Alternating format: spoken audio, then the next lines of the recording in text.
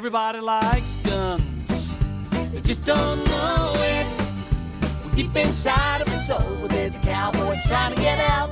Welcome to New Shooter Canada. Please remember that the show's content and word pronunciation is simply the opinion of the hosts and their guests. To yourself, 'cause everybody likes guns. Hi everybody, welcome to New Shooter Canada episode 219. I'm your host Thomas for tonight, who can't speak very well.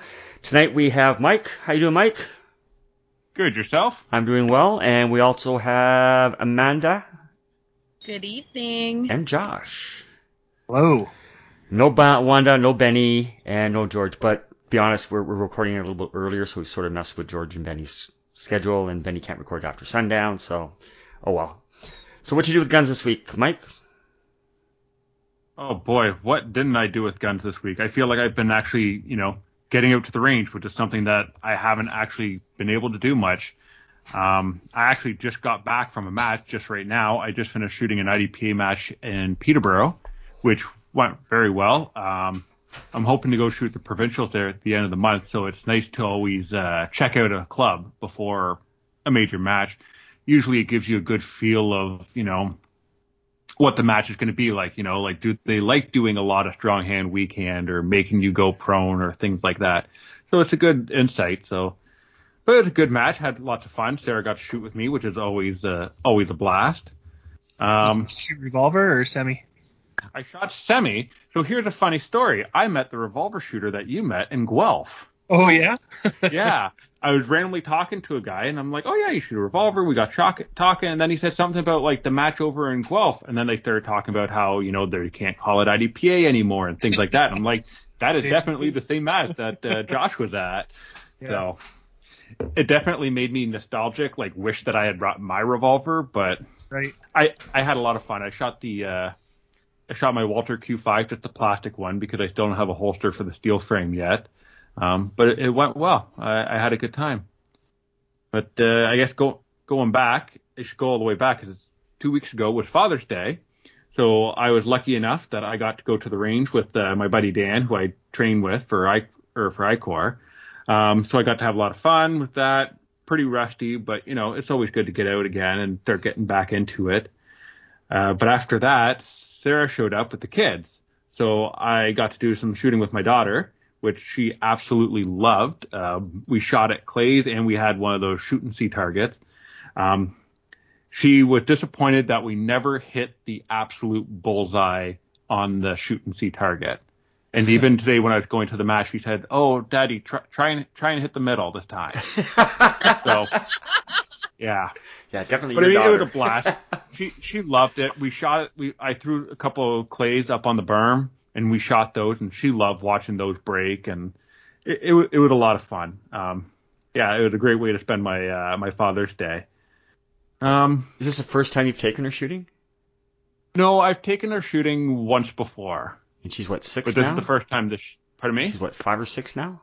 She'll be 5 soon. Okay. So, so this time we had the first time we went shooting, it was very much just to get her used to the idea of the rules, the sound, what the process is of actually shooting a gun. Whereas this time we had the red dot on there so she could actually see. We were talking a lot about, how to put the red dot on your target and pulling the trigger smoothly and all the other fun stuff. And of course, safety all came into it again, making sure that we leave the gun open when we walk down range, because she very much, we hit the clay, it would burst. And what's the first thing she wants to do? Run down there and look at the clay that just burst. Right. It's a bunch of broken pieces. What do you want to go look at? Or even if we miss it, let's go look. Maybe I don't know if she thought maybe we hit it, but didn't know. I don't know. But even on the paper, every shot she took, she wanted to run down and check it again, which, as long as she's doing it safely, I didn't really care. She was having a great time. We had lots of fun. But yeah, it was good. I can't wait to get out there with her again. That's awesome. Yeah. But when I was getting ready to go, I was looking for clays to throw up on the berm, and I eventually found them in my garage. I haven't shot my own personal clays in a long time, because the way our club runs, if you want to shoot the trap, you have to pay $5 and you use the club's clays. You can bring your own, but you have to make sure they're the exact same size, because I don't know, the clay thrower doesn't like the ones that aren't there. So whatever. I've always just said, screw it, I'll just pay the $5 and use the club's clays. It's much easier. Well, yeah. So I haven't actually used my own personal clays in a very long time. So I had to go looking for them. Finally found them in the garage. It was really on a fluke that I found them. But I opened it up and I got a pleasant early Father's Day surprise. I found 5 boxes of trap ammo and my missing chronograph that I thought I lost about 4 years ago. Oh, excellent. So now I have 2 chronographs. But I mean, the one I found is my Crony, which it works. It works just fine, but it's the Caldwell, I'll say, is a higher quality. It's it has an app on your phone. It keeps track of your shots. It does a lot more. So it's nice. But now at least I know I have a backup so that next time when my friend shoots my chronograph right before a level 3 and I need to chronograph my ammo, I at least have a backup chronograph. So good plan. I think you have too much stuff if you lost that much stuff. Pardon me? I think you have too much stuff if you lost that much stuff. Well, here's crazy. So I lost it around the time we moved, and like now thinking back on it, it all makes sense. I lost it around the time we moved. Put it somewhere and it wasn't organized. Well, yeah, because here's the thing: all my shooting stuff at my old house was in the basement. So I'm betting that I had this half full thing of clays, and I said, well, why am I just moving this? Let's put more stuff in it. And I did that. And then when I moved here, I threw it in the garage, and I just haven't been to it since. Yeah. But right before we moved, I had gone and chronographed my ammo, and I couldn't find it. I am also a bit of a klutz at forgetting stuff. So I just assumed that I had forgotten it at the range, and someone came by and said, ooh, free chronograph. So. Oh, wow. But yeah, awesome. so that's I think that's pretty much been it for the last few weeks. I know Sarah had ordered me a new holster from Red Hill Tactical for my new Q5. Nice.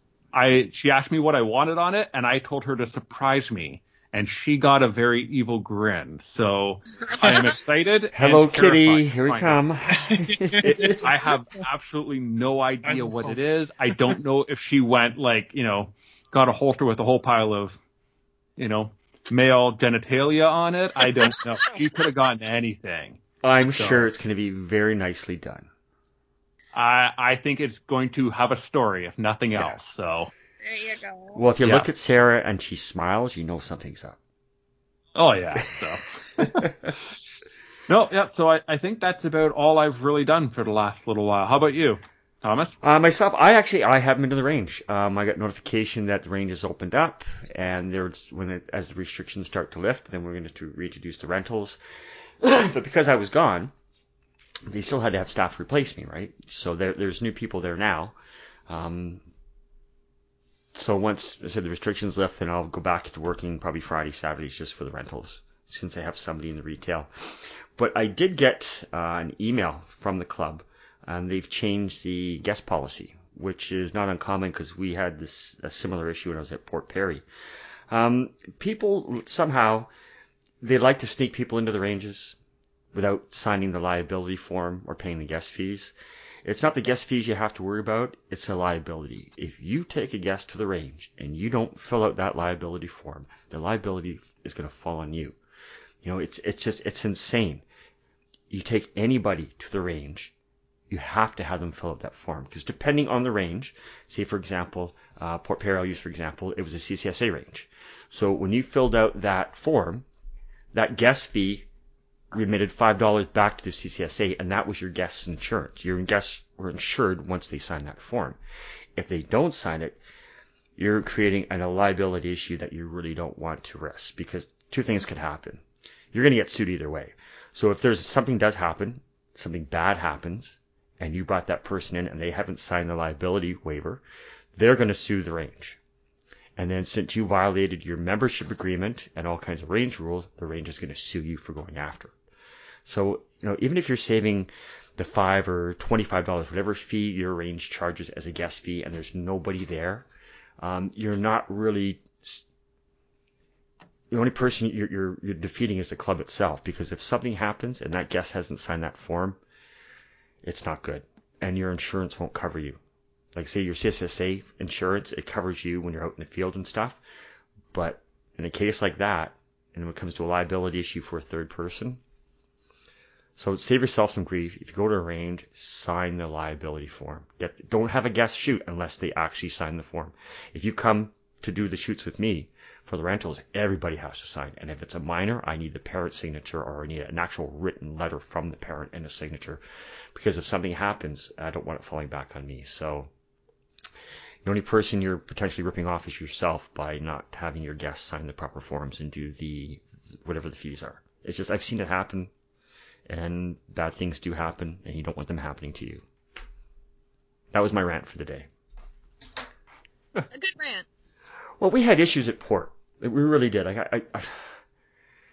There's two big things you get with range. You get damage, which people aren't reporting, and guests. And the guests are the ones that do most of the damage because they're not proficient shooters. So we had so many issues at port, we ended up having seen the guest policy, we had to end up putting in cameras. But it's not a live feed. At where I work, it's a live feed. So we don't monitor all the time, but the owner at any time could pull up his cell phone and look and say, who's out on the range? What are they doing? And he's 10 minutes away. So you risk, say for example, you get our top membership tier. It's a lot of money. And to lose that money you put in just by doing something stupid because you didn't want to spend $20 and have your friends sign the form and then risk your own personal liability, it's not worth it. You go to a range, pay the guest fee, sign the form, cover your butt just in case something does happen. That's my rant. So Josh and Amanda, you guys we'll go with Josh first because you guys did something together. So let's do Josh first and then Amanda can talk about the real fun stuff. Yeah, Josh didn't do a whole lot without Amanda, but I went to the range this Thursday. Since we're relaxing our restrictions now a little bit, I got out for our first pistol night. Usually every Thursday we have the pistol night. We do some kind of PPC or bullseye kind of thing, and I was the only one that showed up because it was a holiday. So I guess that's kind of to be expected, I guess. But I mean, that's why I wanted to go, because it was a holiday, but other people didn't think the same way as me. So I just kind of played around, did my own thing. I got my Wrangler out again, and I cleaned it while I was there because there was nobody there. So I just cleaned it on the range, and it worked a lot better this time. Thanks, Thomas. And yeah, that's about it. I checked out our indoor range. It's open now as of Wednesday, and we got our floor sealed while we're in our downtime, and it just looks amazing in there. I can't wait to make it dirty. But it looks pretty much like it's flooded in there. It's so shiny. It looks awesome. Nice and bright. Yeah. But so if anybody puts a round on the floor, you'll see it. Oh, exactly. Well, that's kind of the point. Yeah. And I think was they were talking about how was it just all the dust particles and the lead? They're worried about lead testing, right? Lead testing, yeah. So this will hopefully help us in that regard. So yeah, fingers crossed. So, but it does look really good. I want to see it in person. Looks very professional. Yeah, absolutely. So. But the big thing was on Father's Day, we went to our first Maple Seed. So that was really, really cool. It was a long day. It was a very long day, very hot day. But we don't regret it at all. No patches were had, unfortunately. So close. Are we still allowed to stay on the show? Well, I haven't earned my patch yet. Mike hasn't had his patch. George didn't get his patch. Juan didn't. Well, Benny's got his patch. Yeah. Well, I expect Benny to have his patch. And you do, right, Thomas? Yeah. But I told you guys before you went that it's really hard your first time out. Like, if you don't sit there and practice your stages before you go there, it's so tight because the time constraints are just. I really think it was me. It was the mental thing, like just the heat and being tired at the end of the day. Oh, I think that's what it was. I think if I could have come back, I think if it would have been 2 days, I think I would have got it on the next day. Oh, you totally would have. Yeah. I just, it was, man. Yeah, most people do. Most people do. Like when I did it, it was except for Brian. Brian got it the very first try because he's a fantastic rifle shooter. But I think the rest of us, it took the second day before we got it. I really liked my mat. I've got one of those Cabela's shooting mats that goes on sale every couple of months. It was, it's green, but it has black rubber top, and it was sitting out in the sun all day, and it was pretty darn hot. My elbows are burned, and I've got skin peeling. Like you'd lay down on it, and you could smell the burning rubber, and you could feel your flesh burning, and it was pretty crappy. I know. I have the same mat. I was folding it over every time we were done the stage. I got smart and I folded it over and then put the gun on top of the mat. But the gun itself was getting super hot too. I think if I ever did it again, I would bring a towel or something just to lay over the barrel. I was just gonna say a towel. I started using my sweater after a while to keep the heat off of it, and it was scalding hot, and I actually burned your neck, right? Yeah, it burnt my neck while I was trying to adjust the sling onto my arm for prone position. And so as I had my hair pulled back, so naturally it just the barrel hit the inner line of my neck and it scalded my neck. And I was second last to the end. And if I'd been super smart and we were there early, I should have took the spot that Jess was in. Yeah. Because all of her casings were hitting me. Yeah, those were hot. Oh, those were so hot. Like, hotter than usual. It was ridiculous. And I wasn't able to stay in the rifleman zone. That was definitely a frustration for me. Yeah, what they call it, the rifleman's bubble? Yeah, the rifleman's bubble. Did not stay in there. I couldn't. I got smart the very last round, and even though it was 35 degrees with humidity, I put my sweater on while I was in prone position, just so that I didn't have to worry about it flinging me, but it was just way too hot otherwise. And I did 2 rounds at the end, and I almost didn't do the third round. Yeah, we got 3 tries to qualify. Yeah, 3 tries to qualify, and I almost didn't do the last one because I was not doing well. Like, I drank lots of water, and I definitely should have brought more water. They had lots of water for us, though, so that was awesome. But we all drank it. Yeah, it was all gone by the time the end of the day was there. So, I mean, we drank our bottles, plus I had 3 of theirs, and Josh had 3 of theirs, and I think they had 3 cases sitting there. It was pretty much every time we had to go to the range or back to the mats, we had to stop and pee before we went out to the mats. Yeah, exactly. It was a hot day, but I mean, they were talking about how they've had like lots of rain, and I think the last time they were at that site they had a tornado. Yeah. So I mean, I was very grateful for that. Kelly was an excellent instructor. I really liked her. She definitely has a dry sense of humor, but she was definitely fun, and she it was very encouraging. She's just like, really good job, and this is what you need to do. I want you to focus on this, this, and this next time you come, because I was nowhere near qualifying. But and every time you shot something, she'd analyze your target with you every time. Yes, exactly. And I think the biggest thing that I got from it was being able to sight in my scope without having to bench it. That was really cool. Because I basically passed it off to Josh and relied on you guys to kind of give me some tidbits.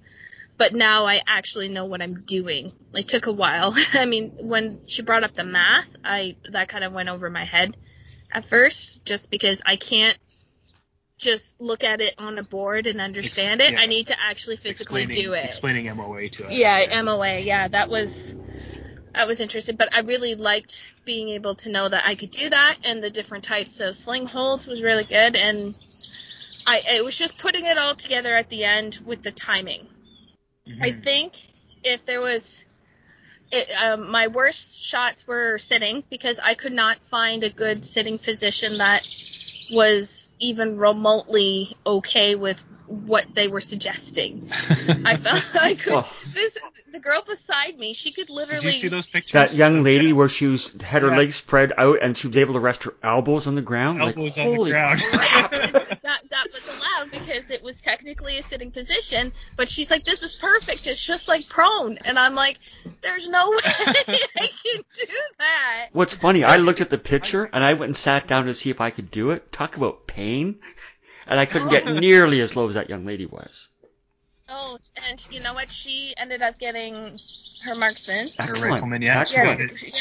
She got it that day, and the night before when they did the trainers requalifying, she got it the night before as well, and I think she got it the previous time. This was her 4th time coming to the Maple Seed. So she's an instructor in training?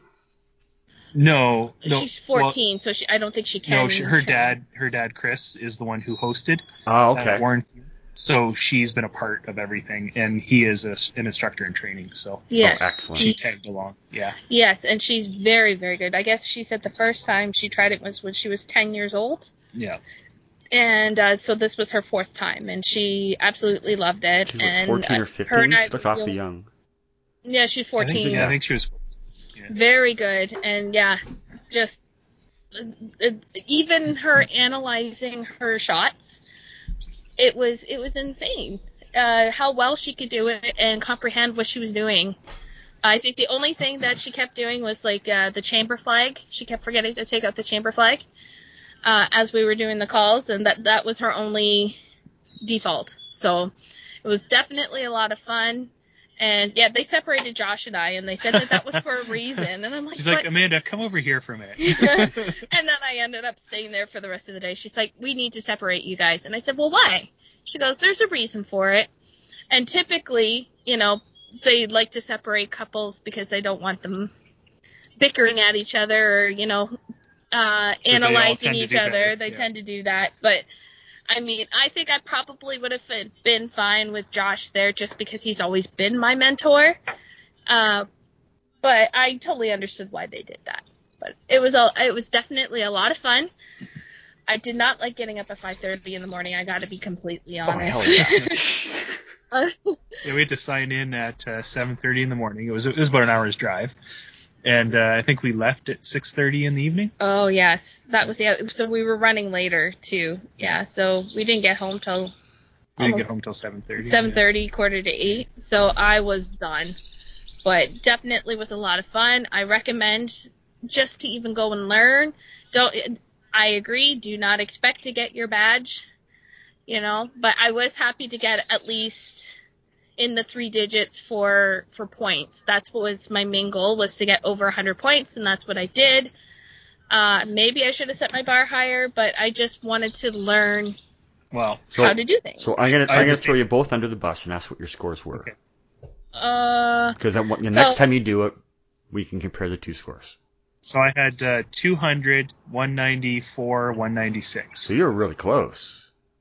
I think it was 210 Yes. was the rifleman. Yeah. Yes, 210 was the rifleman, and you were really close. So when she analyzed my targets, she said that I had a lot of drop shots. Like my groupings were good, but then I'd have 1 or 2 flyers on every single target, and I think that was because it was either me settling into the positions where they were starting us off in prone, then we had to get up, load, and then get back down, and I found that really difficult to get comfortable once I was up.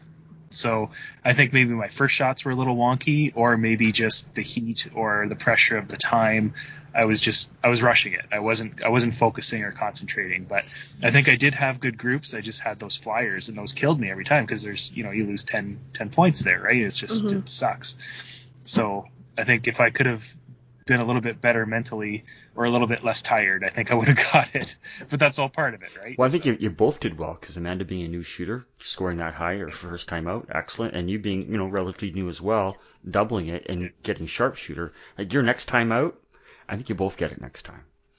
Yeah. Oh, I think so. Yeah, now I hit like 98, then 100. Like I said, three digits. So that was my best score. And then I did 93 the last one, but I wasn't upset about that one because I knew how bad I felt. Like I said, I was at the point where I was having a hard time breathing. My face was redder than a tomato. You didn't look good. I didn't look good. But I wanted to stick it out. And when I compared my first target to, like they always do a before and after comparison shoot afterwards, and I did participate in that as well. Yeah, we did kind of a shot to see where you're at right now, and then to see how well you did at the end. And I actually was significantly better by the end of it, but that one didn't have a time limit on it either. And the main thing she said was my trigger pulling, and also the sitting position screwed me right over. And I lost all my points there. And I think during the training, my sitting was probably my best groupings. I think I shot the best while I was sitting. I shot the best at prone. Yeah. Oh, and standing. I did really well at standing. Yeah, and she was and I think it was the whole lady hip thing where they tell you to kink your hip back, right? So it's just the way you can position yourself, and I was able to. It was funny. The guy next to me did really well standing, and she asked him if he was a pistol shooter, and he said he was, but he shoots a lot of rifle. But that was interesting. More used to shooting standing, I guess, right? Yeah. Well, and I was thinking we hardly ever do prone or sitting at our range too. It's so I mean, standing. Yeah, we're almost always standing. So it was very interesting to go through that experience. I definitely recommend it. Almost 80% of the people that were there had been shooting for a long time, but they just felt like they weren't getting it right. I think there's a lot that have been maybe 2-3 years. Yeah. You know? Yeah, 2-3 years, and they just felt like they weren't honing in on what it is that, like, they weren't getting it. So, and a couple of them were learning some bad habits. So it was a good retraining program, and everybody seemed to be really happy with their results at the end. Yeah. I think there was only one person. Did your feet get kicked? Did somebody walk along the line and kick your feet until you open up your legs? No, mine were always pretty good. They didn't. I didn't have any issues there. Well, I really liked fitting the rifle. I thought that was really good, where they just had pieces of foam and some tape, and we made sure that your cheek weld was where it should be, and I found that very big difference. It really does. Yeah. Mm-hmm. I think more people need to do that on their own and figure that out. Absolutely, I didn't have to put any foam on, but if anything, if I had maybe took that tape and just did a layer or two instead of just adding yoga mat foam and then the tape, I think it would have been perfect, just because I felt like I was sliding around everywhere. I'm gonna blame that too, because by the end it was all sweaty and moving around, and the tape was melting, I think. Yeah. I don't know. It was definitely a wonderful experience, and thanks to Kelly for the swag. Mm-hmm. They gave us some badges, and tried to get her to do the rucking challenge, and I don't know if she's gonna do it or not, but yeah, fingers crossed. She was kind of like, oh, that's easy. I do that every day. Oh, she runs every day, yeah. Yeah. Yeah, exactly. Yeah. But the facility was really cool too, because it wasn't a range, it was an airfield. So we were just kind of set up on an airstrip, and we had to wait for planes twice to go by and take them. That's right. So that's the first time I've ever been shooting. I had to wait for an airplane. Yeah, that was really cool. Oh, look, flying target. Yeah. Yeah, right. Yeah. I think the only part that sucked was because it was fairly close to a highway. Plus, when the airplane was running, if the instructors were facing the other way on the range, I couldn't necessarily hear the instructions they were giving. So that was the only sucky part about that location, and the lack of shade. Of course, they had some tents up, and that was good, but it was hot. It was sticky. But you're right, Thomas. We were both sore the next day. Yes, we were. It was mostly for me, I think, from my abs really hurt, because I was so worried about pulling the gun past the rope and bringing it towards me that I was pulling myself towards the gun. So all the prone getting up and getting down, I think that made me really sore.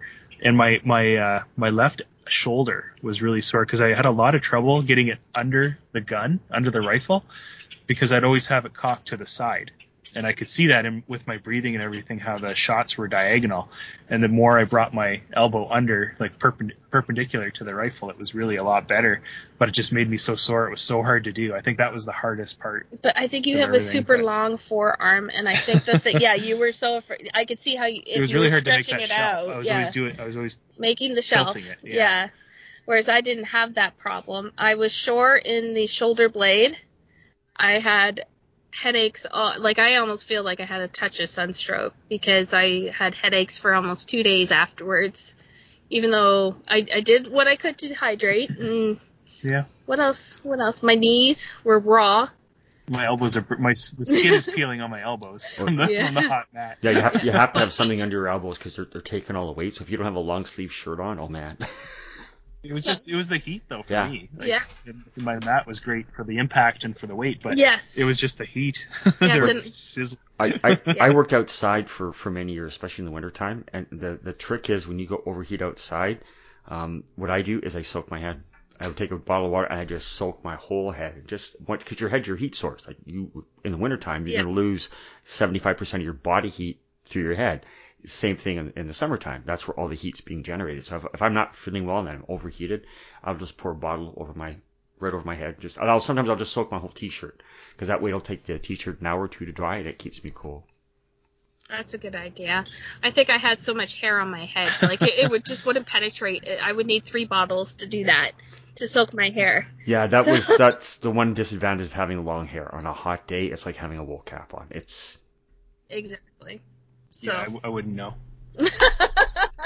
So let's carry on. We have a fantastic. I was gonna say one more thing. Okay. To anybody else who's thinking about taking a maple seed, I went out and bought Amanda that 3rd mag. We only needed 2, just as an FYI to people. I only used 2 mags. I brought 3, but I only used 2. And same with Amanda. And we seriously overestimated the amount of ammo. I think they said that we needed. How much did they say we needed a piece? 350 originally. Yeah, so I bought 2 bricks of ammo, and between us we shared 1 brick. So your mag changes were only 5 rounds per mag change all the time? We did 2 or 8, and then either 5 or 10. Oh, okay. Yeah.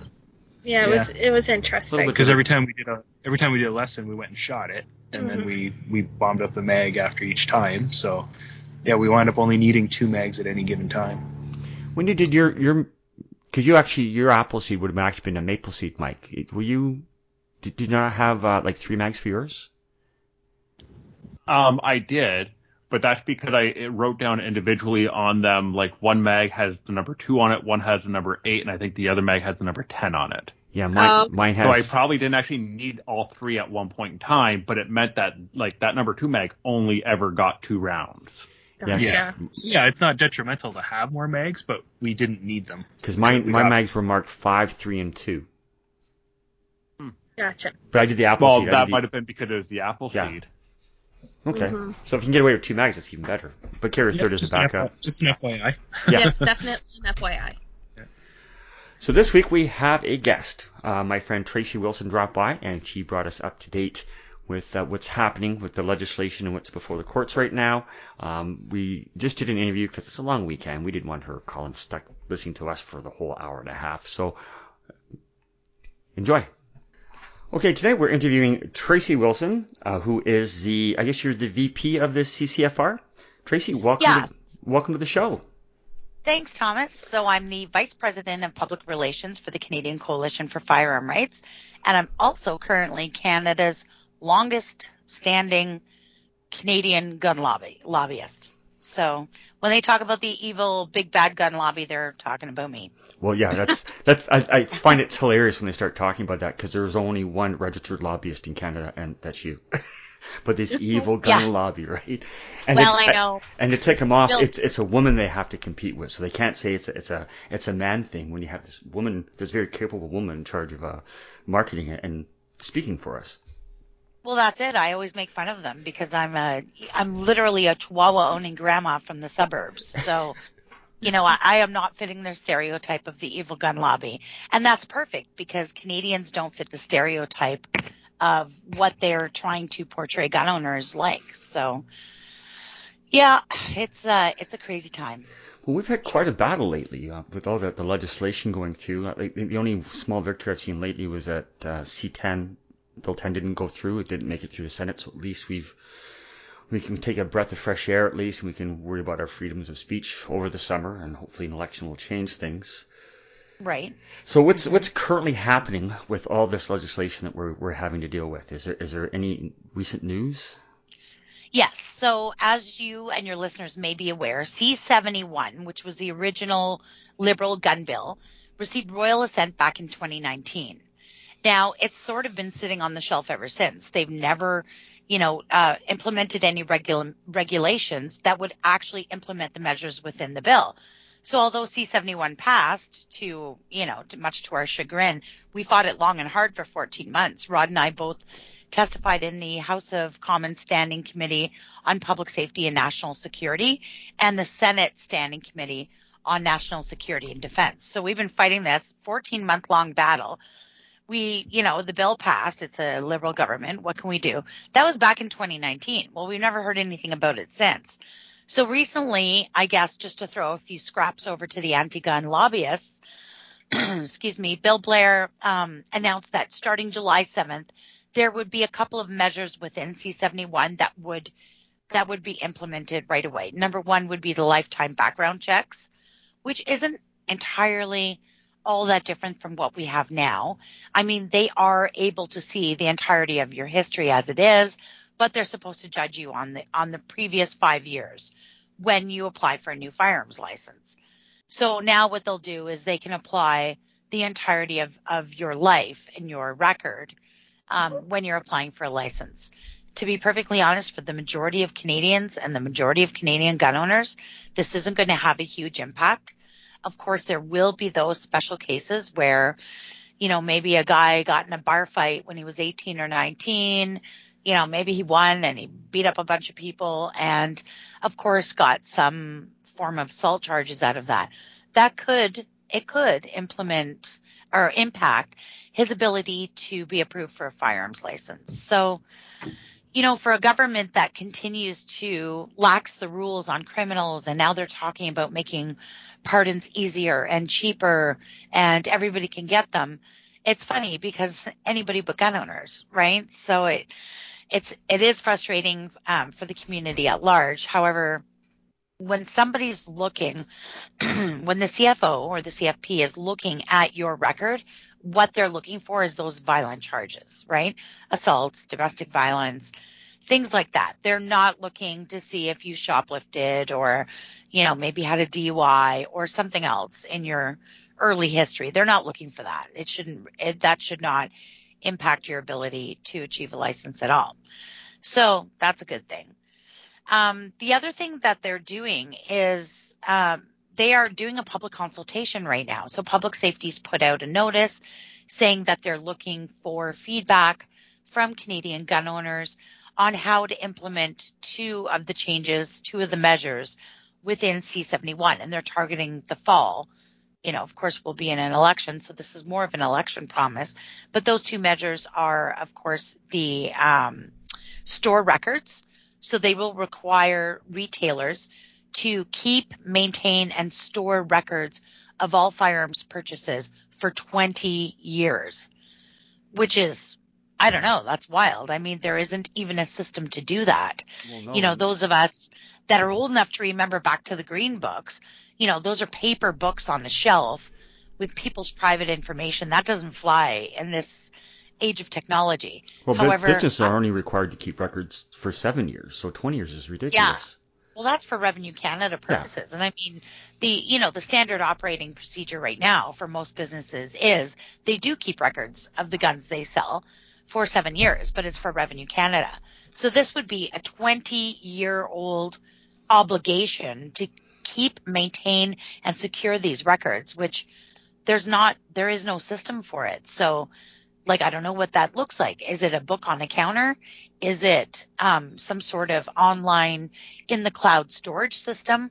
What about those rural shops in, Northern Ontario or Northern Alberta that maybe don't have access to those types of online tools? So this is sort of what they're going after with this public consultation, is they're looking for help in how to do this. Now, they have sent specifically a request for help to us and to the CSAAA, and I believe the NFA and the CSSA as well. But from my perspective, I'm not entirely sure I want to help them with this. I mean, I recognize that not having a seat at the table means, it doesn't mean they're not going to do it. They're still going to do it, and they're just going to do it terribly. However, if they do it terribly, it will likely fail. And that's sort of where I'd like to see this go. So, Rod and I have some discussions to talk about with the board at the CCFR, but at this point in time, I'm not really eager to help the Liberals maintain a long gun registry at the expense and at the risk of the shopkeepers. I don't like it. The other, sorry, go ahead. I was going to say the risk is real too, because these smaller locations, not meaning that the small brick and mortar stores are going to do this, but say for example, Canadian Tire where I live, 3 times they had their ammunition logbook stolen, and 3 times the store got broken into, and everybody in the logbook got broken into. So it's just not safe having a written history if everybody has a firearms license in your store. It's one thing if it's in a protected hard drive for the computer's or business's computer, but having that stuff written down, it's just an accident waiting to happen. Absolutely. And I mean, as far as a protective hard drive, that's possible for some of the big stores, right? Like the great big stores in the urban centers. But when you're talking about a little ma and pa shop in the middle of nowhere, I mean, they just don't have the resources, right? So it's very cumbersome. It's funny too, because after the firearm sells, I mean, it could change hands 20 times in 20 years. So what's the point, right? Well, I'm getting to that next. Oh, okay. So the other measure they're looking at implementing in the fall, and they're looking for feedback on, of course, is this idea of having to, when you're exchanging, whether it's buy, sell, or trade, when you're exchanging a non-restricted firearm with another gun owner, they now want you to go through this process where, let's say I've got an old shotgun here and I'm going to sell it to Thomas. I've got to get together with Thomas.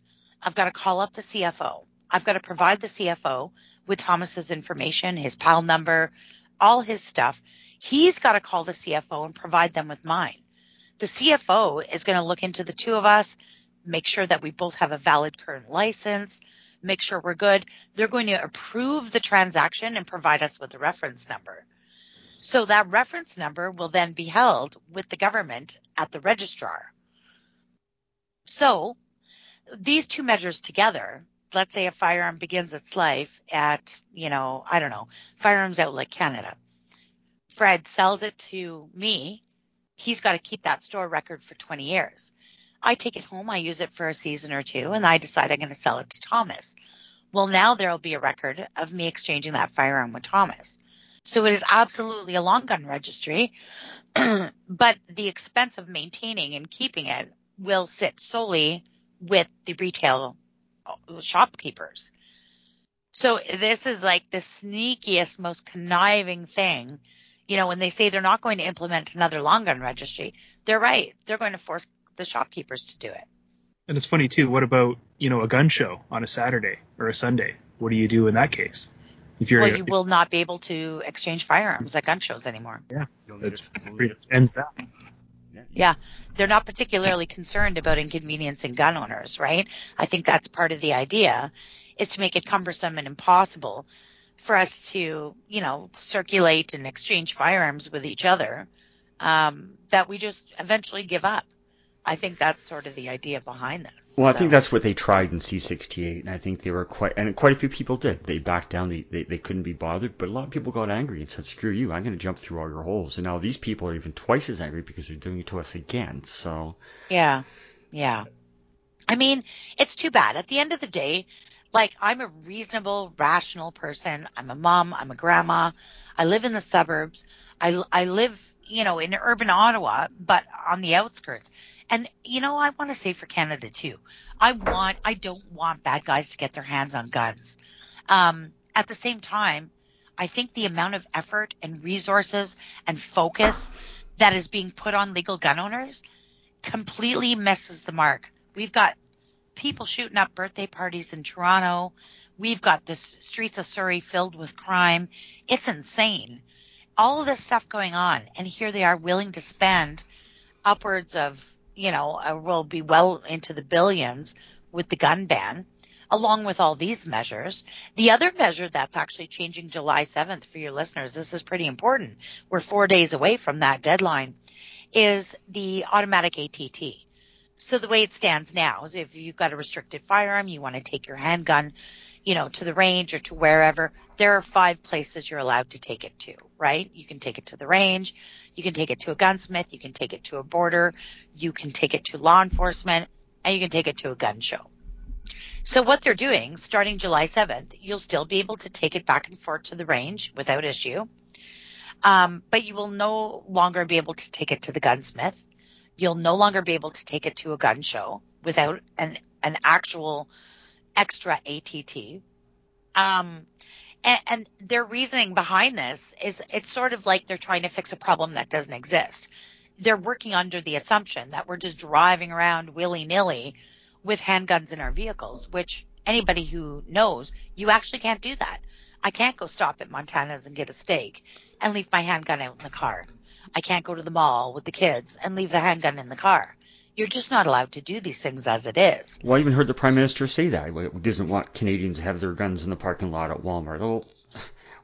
There's never been... We're not allowed now. No, we're not allowed now. And we had the same system before. We got rid of it to streamline it and to make it easier for gun owners. There's never been an issue, so why revert back to an old system to just burden us more? It doesn't make sense. I think that's the key, Thomas, is you nailed it. The idea is to burden us more and to make it inconvenient and to make it that, we just won't bother. It's too much work. But here's my real bone of contention with that. Out of all the things that they are stopping the automatic ATT, why a gunsmith? Let's say I go to the range and I'm shooting my handgun tomorrow afternoon, and it happens very rarely, but it has happened. What if I get a live round stuck in the chamber? So now I've got to take that gun that is now actually loaded. I've got to put it in a locked case in my vehicle. I've got to drive across the city with it.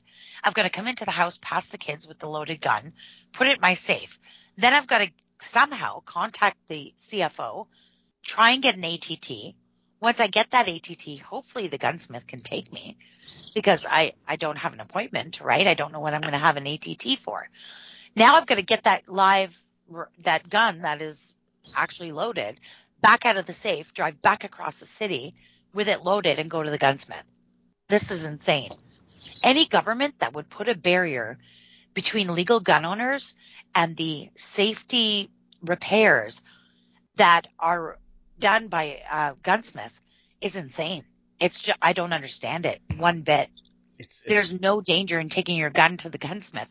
There's a huge danger in being restricted from doing that. And that's exactly what they're doing with C-71.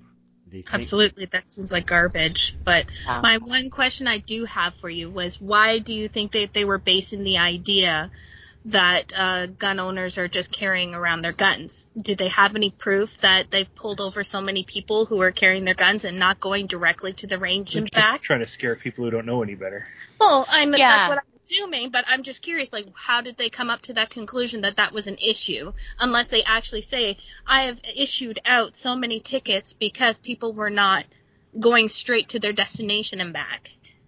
Well, it's actually, that is a great question, Amanda. It's actually the opposite.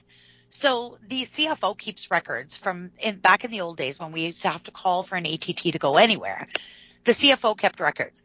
94% of the requests for ATT were to the range or from the gun store to go home, when you purchase a new firearm. So those two things are still allowed. So 94% of the times that legal gun owners are driving around with a handgun in their car is still fine. But that 6%, whether you're going to a gun show, a border stop, a law enforcement agency, or the gunsmith, that 6% of time that gun owners are driving around to a place other than the range or their home with a gun isn't allowed. So is it about public safety? Of course not. It's about making it difficult and complex. It's about throwing a tiny little bone over to the anti-gun lobbies, and they think they've got some kind of win. It's absolutely ridiculous. For the most part, unless you need to go see a gunsmith or you're a regular at a gun show, you're not even going to get an ATT anyways, right? The majority of us are going back and forth to the range. So it's an inconvenience and it's a barrier to that safety repairs that we talked about. But other than that, it's solely to appease the anti-gun lobbies. That's entirely the reason. And this is what happens when you have an elected socialism government. Yeah. They just, their thing from everything they're doing is control. They're controlling every aspect of us, from the air that we breathe is taxed now to every part of our life. And with all these COVID protocols that have been happening, you watch our tax bases are going to go through the roof because they're getting so much in debt. And now they want to give away waste billions of dollars on an ineffective registry that doesn't do anything for public safety. Like the whole thing about the ARs being banned. I've heard of one incident back in the 70s that involved an AR. I've never heard of any incidents since then. Yeah, and it was stolen. Yeah, and it was a stolen gun. Yeah. No, that whole thing is funny. It's interesting. I've got some guns that were banned in that May 1 OIC gun ban, and then I've got a bunch of guns that weren't banned. And, I look at things like, okay, my little red AR-15, my CCFR AR-15 is now banned, but my Tavor is fine. Yeah. I not that I'm trying to give them any hints, if they're listening, but the point is is that this was done solely, they picked and choose. The Mini 14, that was to appease Police Souvien. Yeah. They picked and chose guns that may or may not have been used in a, publicized crime in Canada and targeted those rather than targeting the core, what's the root causes of violence in our communities. Instead of looking at that, they're like, well, the psycho who hated women, who marched into Police Souvien school, separated the men from the women, excused all the men, and then shot the women. It must be just because he owns a Mini 14, right? Like, there's nothing else going on here. Nothing at all. Well, there was a shooting in the States. Guy went into a gay bar, killed like 50 people with an assortment of firearms. Yeah. All those people were just dancing and having fun. They weren't doing anything. And he just targeted everybody in the room. Yeah. Well, and I mean, evil shows itself in all kinds of crazy ways. You look at the van attack in Toronto, that killed, 13 people. You've got the crazy guy in London that mowed down a Muslim family. I mean, hate and extremism and violence and all of these things have existed since man has existed. The greatest conflict is always man against man. Yeah. And instead of taking that, focusing in on what is causing people to act this way, what are the signs, what are the triggers, is there things that we could be doing as a society to prevent or stop these things? Instead of doing that, we're literally doing the most laziest, ineffective thing. We'll just ban that product, but not that product. It's ridiculous, and it's for low information voters. And I hate to say that because I love my country and I love my fellow Canadians. But if you buy into this, you're just a low information voter. That's an appropriate tragic. saying, low information voter. That's a good title. One thing I've noticed over the years is that the government will consistently reduce the sentences for criminals using firearms. I did jury duty.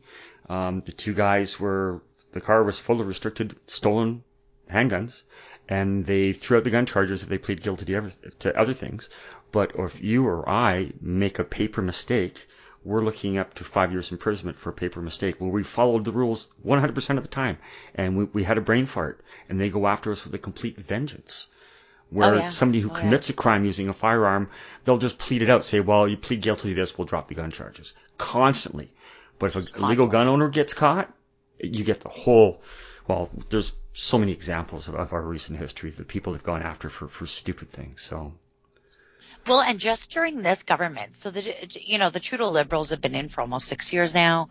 If you look at it, they've got C-71, and right on the heels of C-71, they also tabled C-75, which is the big Justice Omnibus bill. But within C-75, there was, I think, 14 firearm-related charges that they reduced the sentencing for. And other very serious crimes, like initiation of a minor into organized crime. So recruiting kids into gangs. Yeah. If you get caught doing that, you go out and you're recruiting 14-year-old girls or boys, into your gang to live a life of crime, you can now get a lesser sentence. Then they come out recently with C-21, and right on the heels of that is C-22, which does the exact same thing. Lowers the sentences for some very serious violent crimes.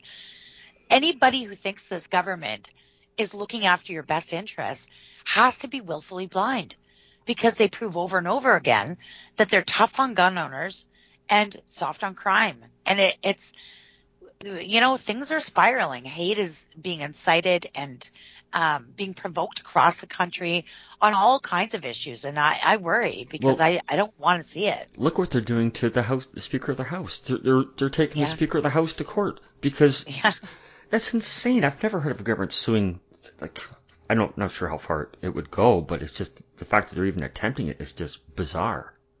Just to hold back just like documents. in our court case. So we've got, as your listeners may or may not know, we have a massive federal court charter challenge against the May 1 OIC gun ban.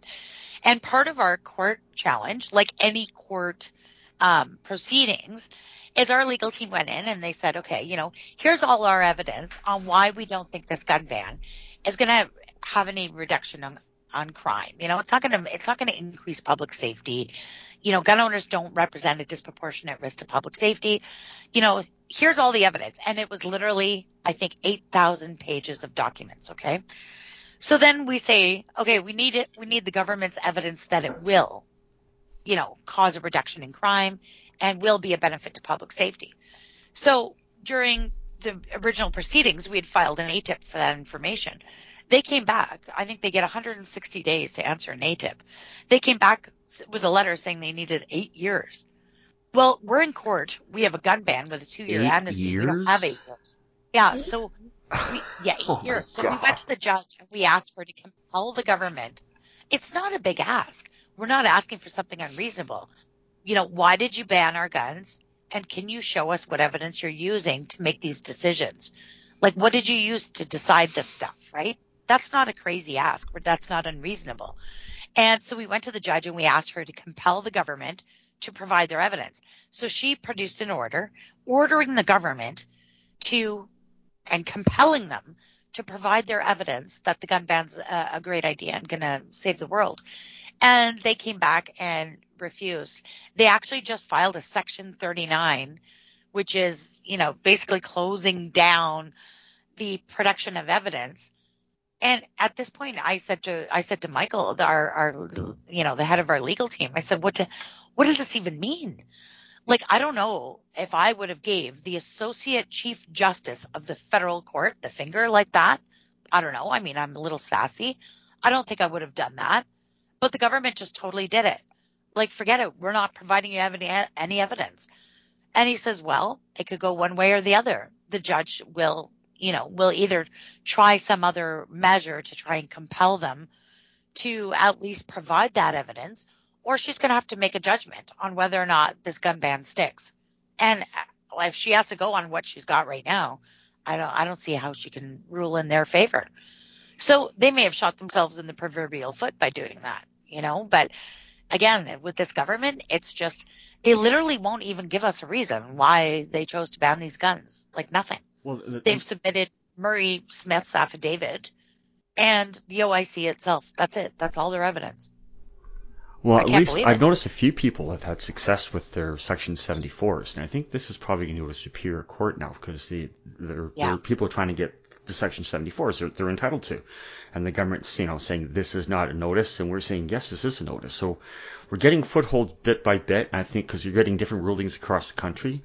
So I think that's going to go to Superior Court. So that'll be another, at least we got one positive step so far, but it's frustrating, it's insane, but if you're a gun owner, you just got to keep going though. You can't let them beat you down or get discouraged. Trust me, I fight this battle every day, all day, and it's difficult to not get discouraged. But that's exactly what they want. They just want us to roll over, give in, and stop fighting. And I need every gun owner in this country to just say no. Number one, we don't deserve this, right? We do not deserve it. We haven't committed crimes. We don't deserve the collective blame that they're trying to put on our shoulders for their failure to address crime. And at the same time, as good, upstanding, law-abiding, community-oriented people, we need to force this government to do something about the crime we see in our streets. Taking my AR is not going to change a damn thing, and everybody listening to this knows it. So those are the two things that drive me every day to keep doing this, and I need everybody to stay with me. I have a quick question, Tracy, then. Sure. I'm a new gun owner, and I've, just been kind of catching in on all this information, and a part of me feels useless as to what it is that I can do personally to help with this whole fight. So can you tell me, as a new gun owner, what can I do?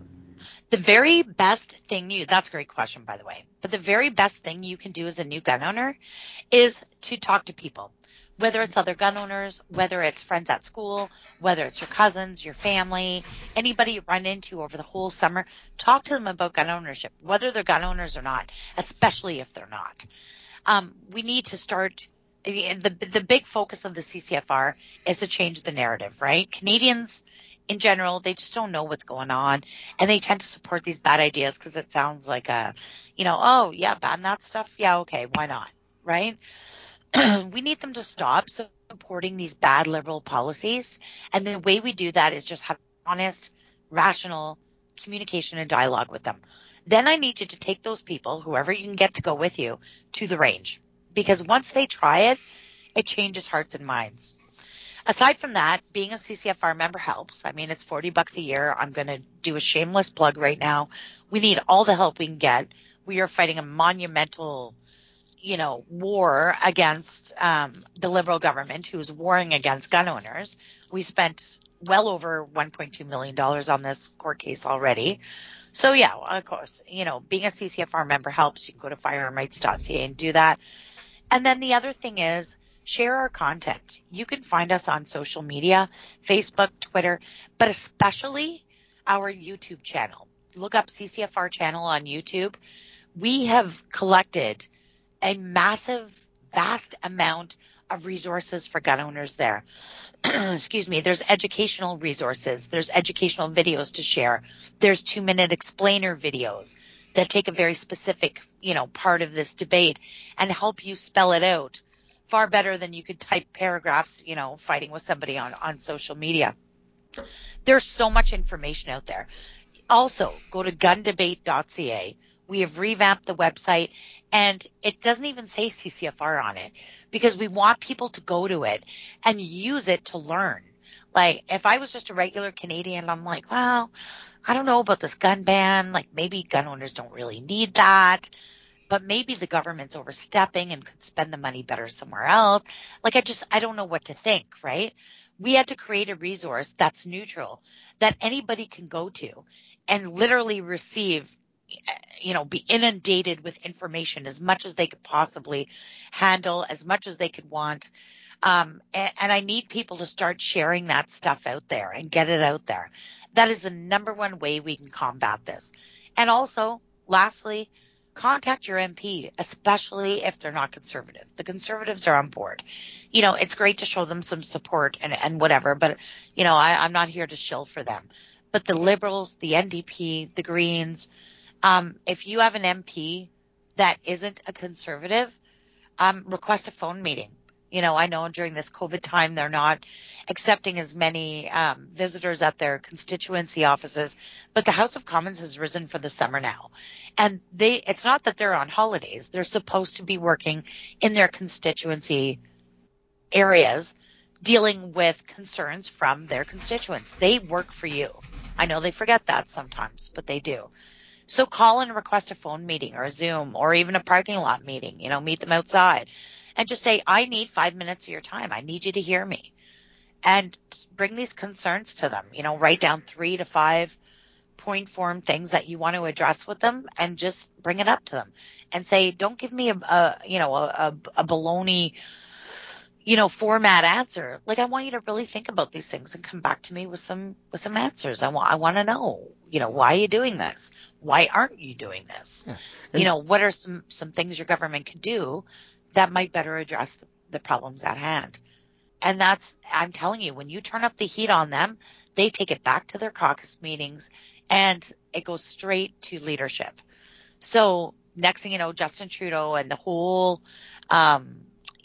cabinet start hearing from all their backbenchers that they're being harassed by people who, aren't satisfied or aren't happy with their public safety measures. It makes a huge impact. It's just tedious work, but make a project of it over the summer, send 3 or 4 emails, phone their constituency offices. You can go and Google and type in find my MP and it'll tell you who your MP is. But yes, harass them, email them, call them. They need to hear from you. Perfect. I like that. Mm-hmm. Now, one thing that I really like about the CCFR lately is a couple of years ago you started a women's program, and you've got all kinds of fantastic stuff for women shooters, and I've seen a lot of women getting involved in the community. Can you maybe give us a little light what's happening with the ladies programs? Yeah, well, the CCFR is unique that way. We're the only Canadian national firearms organization that has a women's program, and I think part of that is, I'm one of the original founders of the CCFR, and as a woman, I have a vested interest in seeing more girls in the sport. However, I remember when I was first being introduced to the sport, it reminded me of like boyfriend driving lessons. When you're in high school and your boyfriend's trying to teach you how to drive, and it never really goes well, you know? No, it And I never thought, does. no. And it's the same when you go to the range. Sometimes, you know, you go to the range with your boyfriend, your husband, or your buddies or whatever. And it's a bunch of dudes, and it's just, you know, some of them are great, some of them not so great. But for me, I thought, you know, what about if we had a program that was for women and by women, and you're with a bunch of girls at the range, and you can act silly. Like, I do these ladies' days, and they are a riot. They come out. I get soccer moms and grannies and all kinds of wild women from all across the country to come out to these things. They've never shot a gun in their life. Most of them have never even seen one. And we get them on AR-15s. Well, I guess not now, but we get them on all kinds of guns, handguns, rifles, shotguns. We get them shooting everything. And then I set up a photo booth in one of the empty ranges, and we put a bunch of unloaded firearms in there and pink feather boas and all kinds of crazy stuff. And they take awesome social media pictures. Then they go home and they plaster these all over their social media.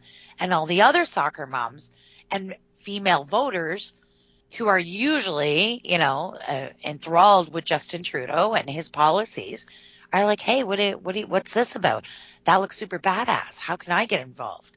So that was sort of the idea behind it. And it's grown into a monster. And of course, in order to host these ladies' days across the country and sponsor ladies' days, by the way, if you're a range listening and you're interested in having a ladies' range day, we will send you money. We will send you prizes to give away to your girls.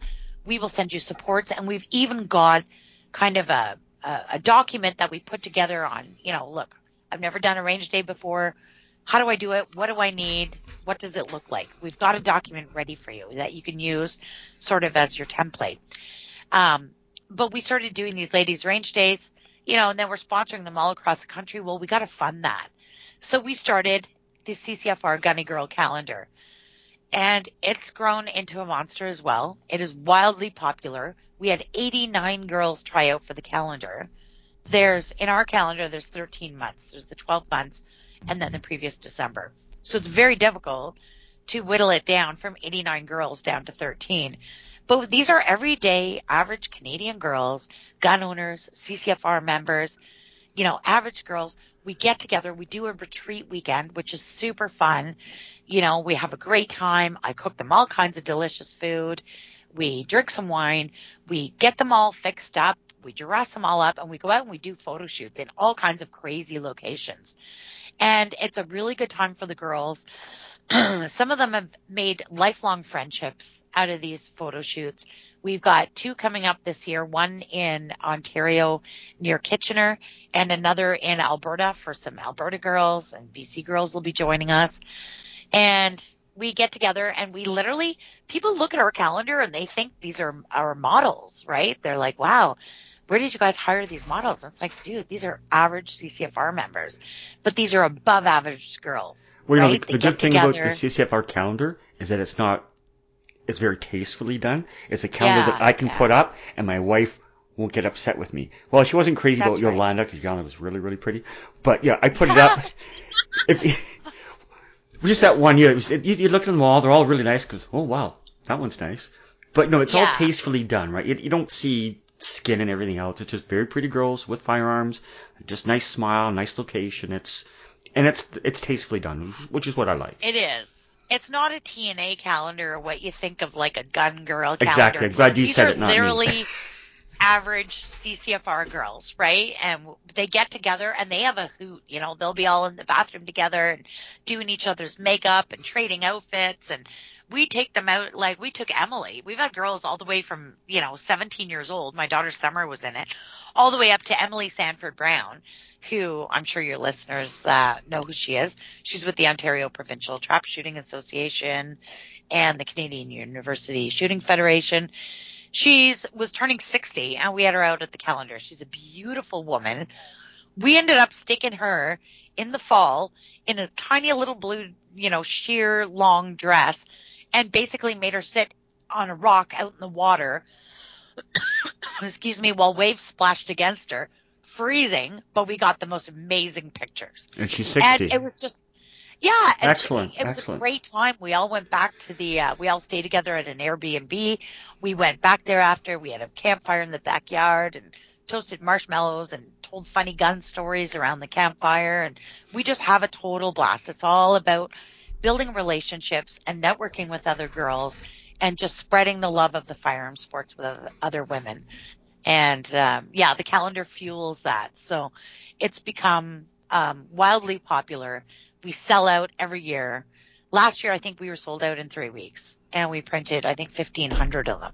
When are you taking models for the next calendar? We're done for this year. Our girls are all chosen, so we're in the process of doing photo shoots now. But so next year, Amanda. We'll get Amanda in there.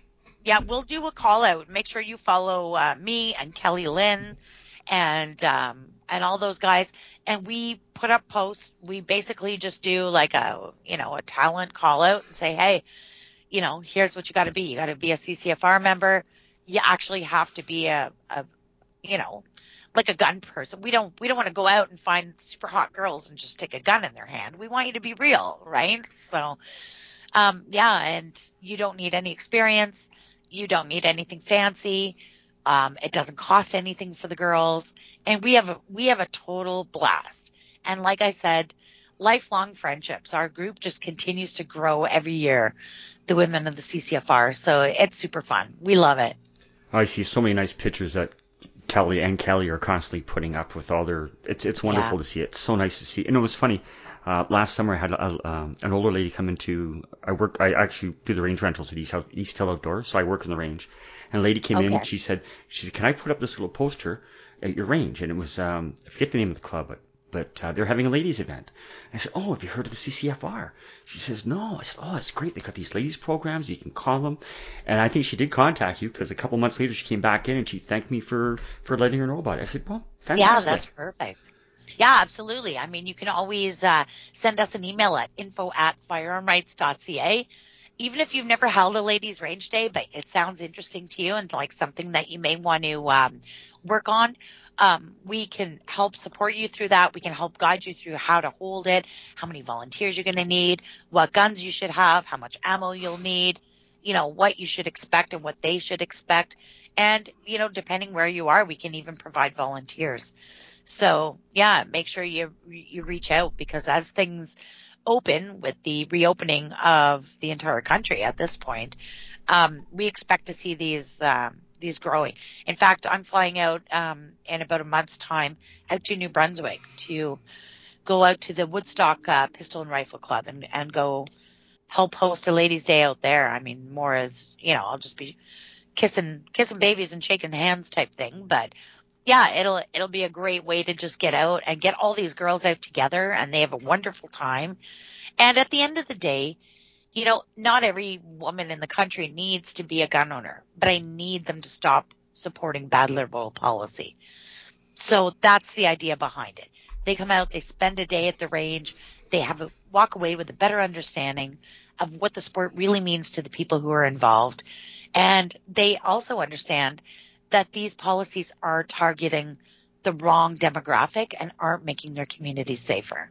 And that's what's important. Well, Tracy, I'd like to thank you for the fight that you're fighting on behalf of all of us gun owners. It's a very important struggle, and it's very real. And I'd really think that even if you don't belong to CCFR, if you got a few bucks, shoot a few dollars away for the legal fund, because we're still in a struggle for our lives.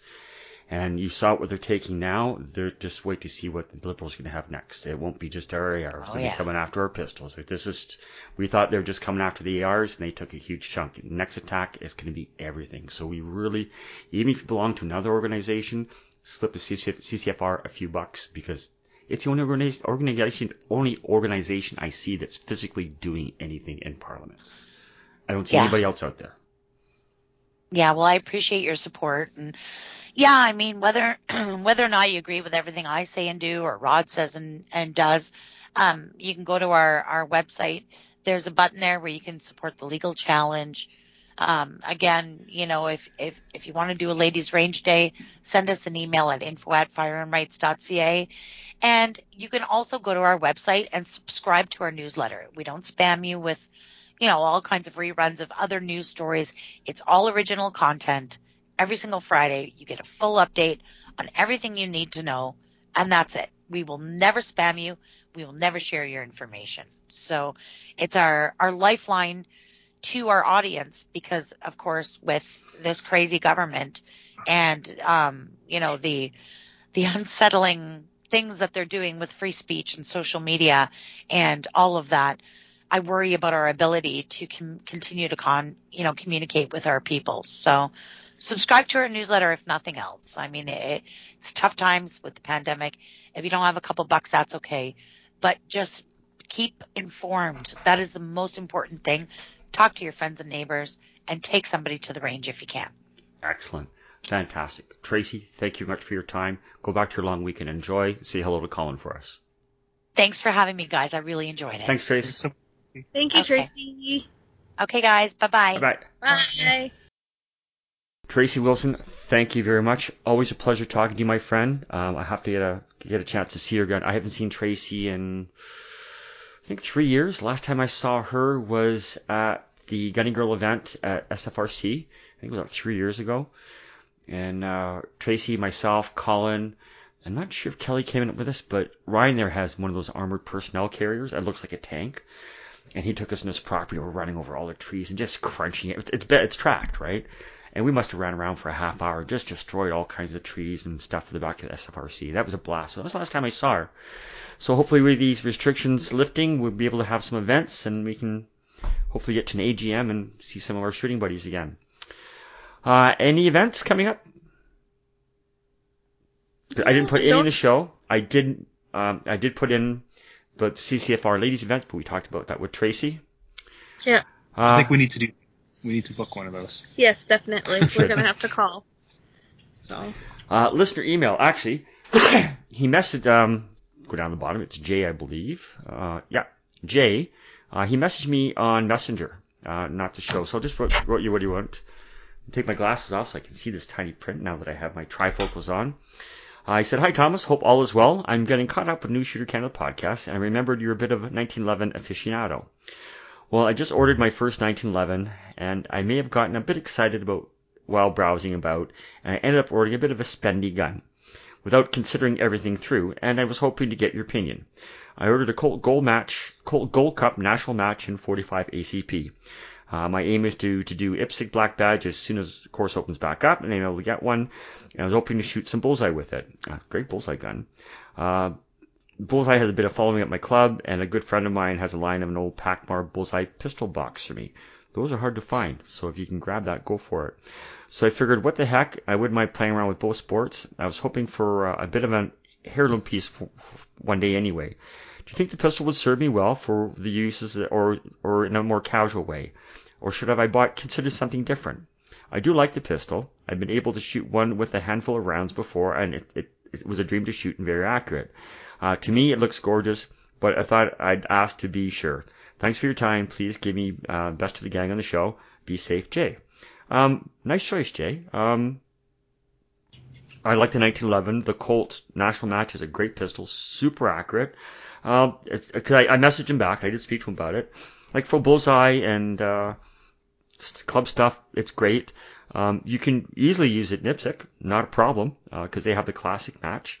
The version he has, it's old school, so it's got the competition sights, but it still has the standard hammer and the standard grip safety, and it has a speed trigger. So as long as he doesn't have really meaty hands, it shouldn't be a problem for him.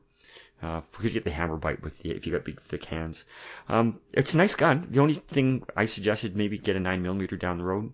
If you like the 1911, get one at 9mm because it's a lot cheaper to shoot. It's just the sheer cost of 45 these days. And I did mention too, because this has got an old school and high polished blued finish. I suggested staying away from Kydex holsters because it will mar up that light bluing really fast, unless he doesn't care. He wants it as a heirloom piece. So he mentioned that he's looking at a leather holster. So Jay, thanks for writing in. I appreciate you from everybody. As I said, you can write the show if you want to contact us, or if you want to go on Facebook and message us individually. That's not a problem anytime. Thanks for writing in, Jay. I appreciate it. So please send any feedback, questions, or comments you may have to host@newshootercanada.ca, our Facebook page, or our comment section on our website at New Shooter Canada. Don't forget to like us on Facebook and leave us a comment and rating on iTunes. Closing comments. That was a great interview with Tracy. Yes, thank you to Tracy for sure. Yes, for sure. She definitely knows her stuff and knows what she's talking about. I liked her ideas on how new shooters can do what they can do to help the cause, and it wasn't just asking for money. So I was really appreciative of that. And yes, thank you so much for popping in. I really appreciate it. That's the thing. It's like whenever I talk about this stuff, I feel like I'm always just preaching to the choir because I'm always talking to other gun people. It's like how do you talk to people who aren't gun people? Right? Well, I mean, my parents are a great start, right? When I first started talking to my parents about gun rights, my mom originally thought that the liberals would be for gun rights because the liberals are all for giving everybody else rights. So why Boy, not? were you wrong. Exactly. So it just goes to show, and my parents are dumb people, but it just goes to show when it's not a topic that you've explored, if it doesn't affect you personally, yeah. It's really funny how people don't understand Or don't care how it actually works. And just the same as my siblings as well, they were more wary. But the more that I participate and show them what I'm doing, the more that their interest is piqued. And maybe they don't want to go and shoot with me, but they're a little bit more understanding that this is a sport and it's an outlet. And I'm not doing anything to put my family at risk. So, well, I liked one little thing Tracy added at the end, like when you're dealing with an auntie, take them to the range. Take them shooting, and it's amazing the effect that it has when somebody actually shoots for the first time. It's like, oh, now I see why you like it.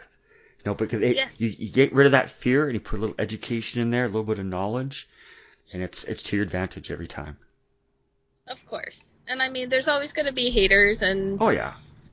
I mean, for goodness sakes, in our small town, we have people who hate the fact that fireworks are going off, and or... there's a whole, probably hundreds of threads about dog poop on the lawn. And I mean, of course, I don't want people leaving dog poop, but it's amazing how many people have something to say about something so minimal. So trivial. So I think it's really important to find a way to politely educate people. And you have to understand that you need patience to talk to them. And Tracy seems like a great person with a lot of patience to be able to help educate our community and beyond. So I really appreciated her coming on. So. Okay, so anybody has any? Oh, I guess that's your shout-outs then, right? Not necessarily. That wasn't really my shout out. Just I thought it was really great content. So did I. I knew that once I invited her on that we would just have a fantastic guest because she's very well spoken. She's a very intelligent, very articulate lady, and she's a lot of fun. Like if you go to any of these events and Tracy's there, go up and introduce yourself. She's a fantastic lady. And if you're a buddy, you get a hug every time you see her. She's just a super nice lady, very intelligent, and I'm glad we have somebody like Tracy representing us. Like I like some of the other groups. Like I like Tony Bernardo of the CCSA. Actually I haven't renewed this year. But you know, Rod and Tracy are the only people I actually see doing anything. Like it's just the stamina too. Yeah, like it's constant. Yeah. Like I know like Tony's gone and spoken at the UN. Okay, well fine, that's the UN. That's not affecting us right here, right now in Canada, and they are not a lobbyist group. And neither is the NFA. So we really need people that are willing to step up and take a risk when other groups aren't willing to do it. So I'll always back Tracy in the CCFR. Totally. All right. Well, I'll shout out Kelly for the maple seed. That was awesome. She was great. Yeah, Tracy. And all the other instructors as well. All the instructors were great. All the instructors were amazing. I can't remember all their names. No. But they were because they're how many? And it was the first one in Ontario this year, so they had everything down pat. So they did great. Absolutely. There was they were great at rotating, taking turns to do their instructions.